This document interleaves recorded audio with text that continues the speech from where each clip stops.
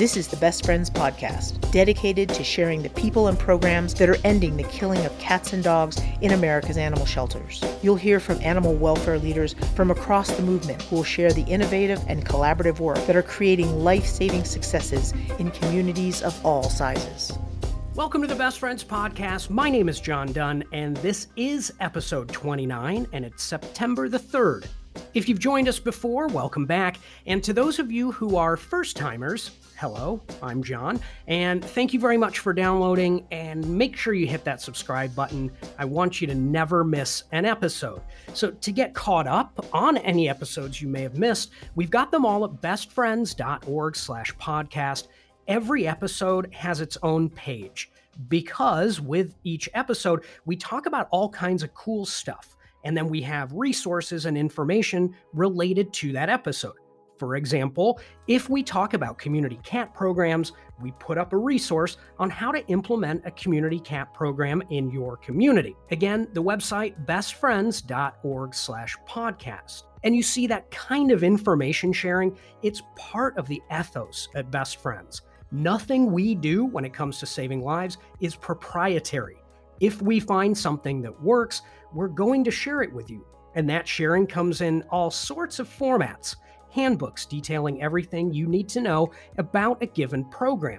We have town halls where experts from across the field come together to tackle topics from data to transport, community-centered life-saving to diversity, equality, and inclusion. We share research, and we have a massive nationwide data set that will help you understand what is happening where you live. And then we have a gap analysis tool that can help you come up with a plan on how to save more lives. And each year, this all sort of culminates at the Best Friends National Conference, because it is the place to hear the latest and greatest from experts across the nation. And let's be honest, the social aspect is also pretty great. Now, unfortunately, the conference met the same fate as many others this year. It was canceled due to COVID-19. But that doesn't mean that we should just throw in the towel and say, maybe next year. We still have incredible speakers with lots of critical life-saving expertise to share that we need now more than ever. One of the producers of the podcast, Tawny Hammond, is the National Director of Leadership Advancement at Best Friends. Now, part of what she does is helping to do something she calls professionalizing the profession. She and her team have developed ways to do that, and one is something called the Executive Leadership Certification Program, or the ELC. It's the first of its kind in the nation. Over the course of 6 months, leaders from across the country meet and develop their skills and knowledge to become better leaders. And they're also armed with the understanding of how to create and sustain no-kill communities. So in the absence of a conference, Tawny and her team saw an opportunity. I chatted with her to learn more about it. The Reaching New Heights in Animal Services Symposium that Best Friends Animal Society is doing in partnership with Southern Utah University is not to replace the Best Friends Conference. Because of the pandemic, because out of consideration for the safety of everyone, we early on made the right decision to cancel the conference. At the same time, we had a session of executive leadership certification students in session. And we had started in early February in New Orleans. COVID becomes a reality in March. We have an emergency meeting on a Saturday. I said, what do you all want to do? Do you want to press pause? Do you want to postpone? Do you want to resume because we had no idea of how long it was going to last. They voted to continue in the Executive Leadership Certification Program. And they felt they needed their community and their colleagues now more than ever. So we met every Friday. It was 90-minute calls. And in one of those 90-minute calls, we're talking about them. We're talking about their business plan, their action plan, their personal leadership plan. We're talking about not being able to meet at the midpoint, which really made them sad because that together time is bonding time. And it hit me in one of our meetings that we, with all this talent in the ELC and all the lessons we were learning during COVID, people were standing up foster programs overnight. Kern County, California, Sally Breyer, Minneapolis, Carolyn Harefield, who really resisted setting up the foster program, didn't think she needed it, set it up pretty much overnight as the city burned around her. And it just occurred to me that we could do a symposium, partner with Southern Utah University. So I announce it on a call, not talking to Amy Charlton or any of my colleagues. I just pull it out of my ear and announce it and talk to the university about the possibility. They loved it. And Best Friends really liked it because we had an events team that had some time because we weren't doing the conference. So we started working on this concept, not to replace the conference, but to offer people in the field or people that love animals, offer them an opportunity to learn from each other on lessons learned during COVID. And we also know, from working with Best Friends, John, that we're undergoing rapid change. We're getting more and more communities that are becoming no-kill. More and more people are stopping the squabbling and arguing about language and wanting to be transparent, wanting to have a place at the table, wanting, elected and appointed officials want their community to be known for being a safe place for people and their pets.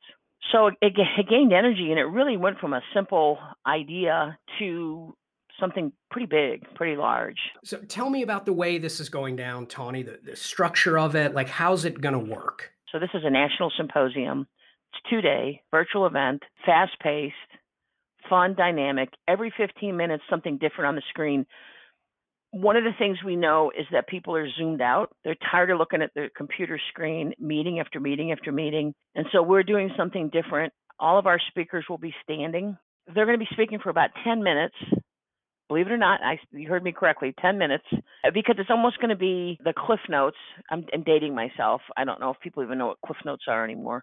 But it's going to be the abbreviated piece of what their longer field of expertise or subject matter is about. And we also have different formats for the symposium. There'll be visual only, obviously with the speaker talking.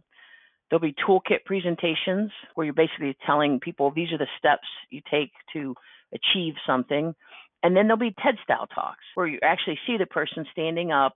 And there's something really powerful about that.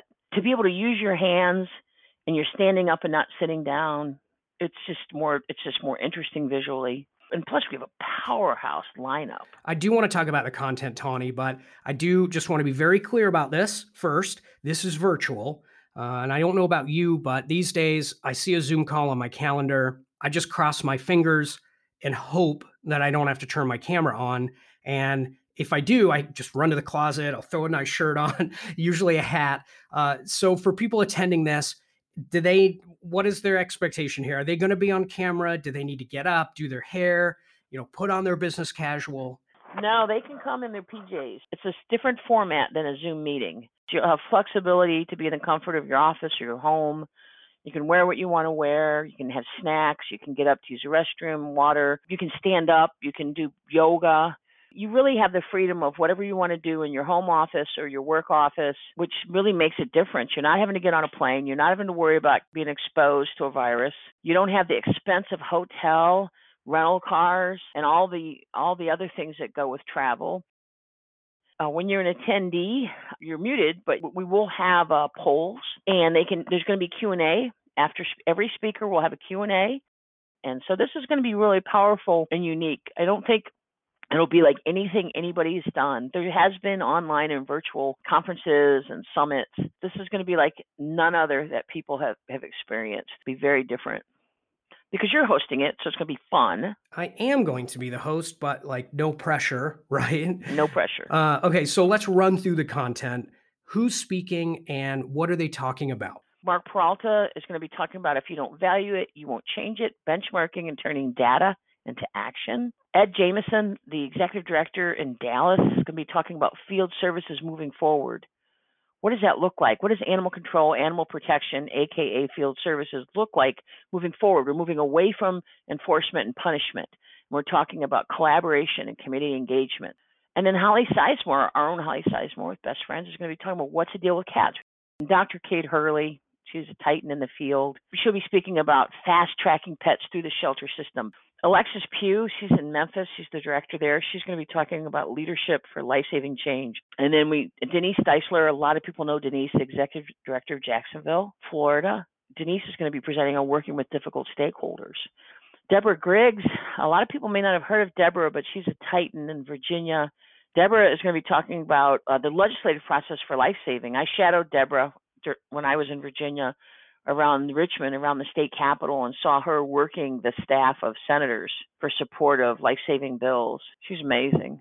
And there's Bobby Mann. Bobby was with Sacramento, City of Sacramento Front Street Shelter, and is now with American Pets Alive. And Bobby will be talking about utilizing technology for life-saving. Gina Knepp, who was also at Sacramento, at Front Street, will be talking about housing insecurity in pets.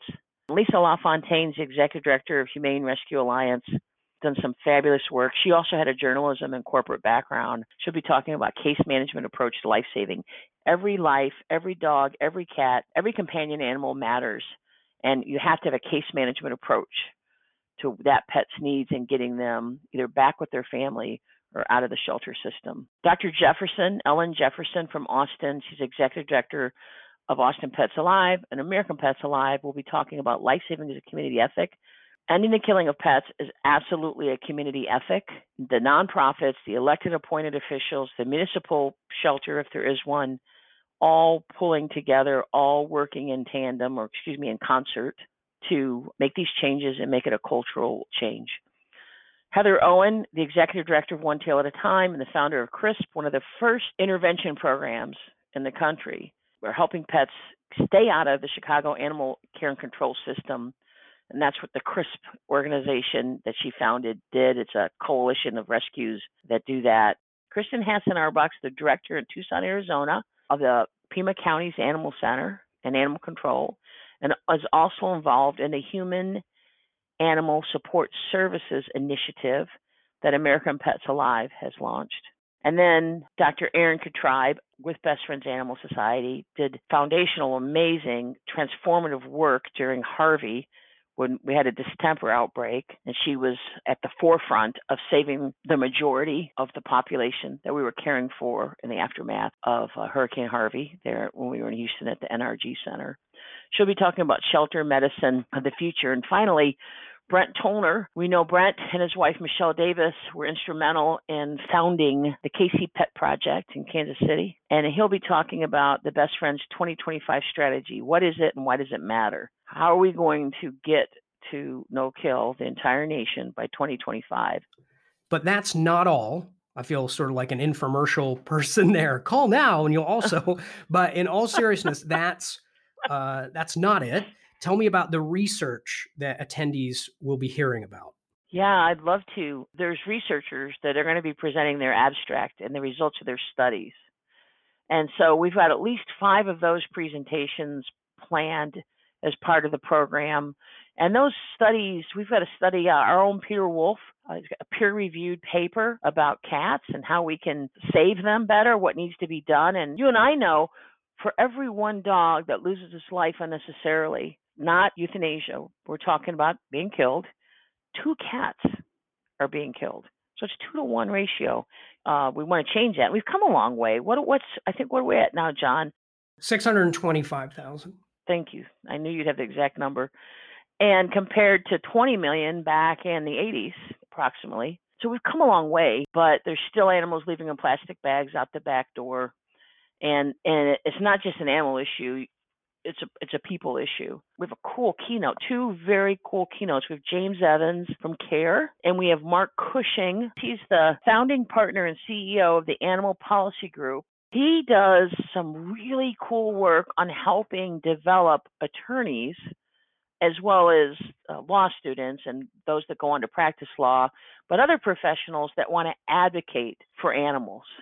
A question that I had, and maybe others do as well, we keep talking about this symposium, this word symposium. We don't call it a conference.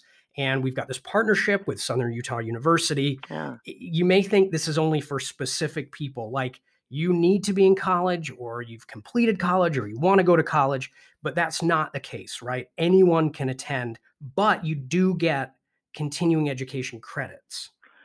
So you just brought something up really important.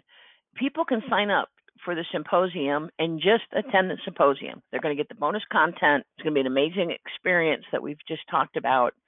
Another piece of it is they can opt in to take a class that's associated with the symposium through Southern Utah University. If they so choose to, they can matriculate college credits towards a bachelor's or a master's by just attending the symposium. Tawny, I flunked out of college hard out of high school, like big time. Asked my dad, who was paying for it. And truly, only because a great number of very like serendipitous moments. Am I even talking with you for this podcast right now? But even then, in the past, I've like ragged on college. Like, who needs it? It's a waste of money. Like, once you got your foot in the door, right? And I know I'm not the only one who thinks stuff like that. I hear a lot of people say, "Well, I don't have a degree, and I'm fine. I don't want one." What I saw a lot in my career, and it was painful and sad, is that people with amazing talents in the field couldn't get promoted, particularly in municipal civil service, where quite often a minimum is a bachelor's degree for leadership positions. So as soon as you get past entry level positions, animal care, vet technician, adoption counselor, they get into the field, they do really well, they get hired as a young person as animal control officer, and they really got it. And they were evolving along with the profession in the field to be less of punishment and enforcement and making people prove their worth in an adoption process. They were evolving, they got it. And they had applied for a coordinator position, a supervisor position, a lead position, a manager's position, and they couldn't even get certed for an interview because they lacked the minimum qualifications. And civil service, which is a little more rigid, and even there's some nonprofits that are rigid, and they look at the bachelor's degree as, like everything. And we know people are plenty smart and don't need a piece of paper or to go to a higher learning institution to prove it. I don't mean it as judgmental. I'm just stating a fact that when you've got two resumes in front of you and both people interviewed well, and one person has a degree and the other person doesn't, that gives people a competitive edge in the hiring process.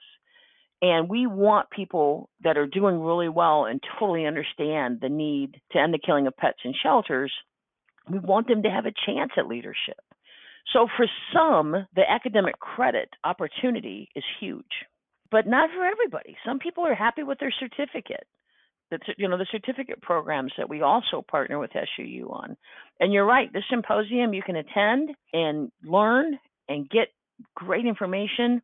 You do not have to take advantage of the academic credit option. All right, so the Best Friends Professional Development Symposium, Reaching New Heights in Contemporary Animal Services, happening September 16th and 17th.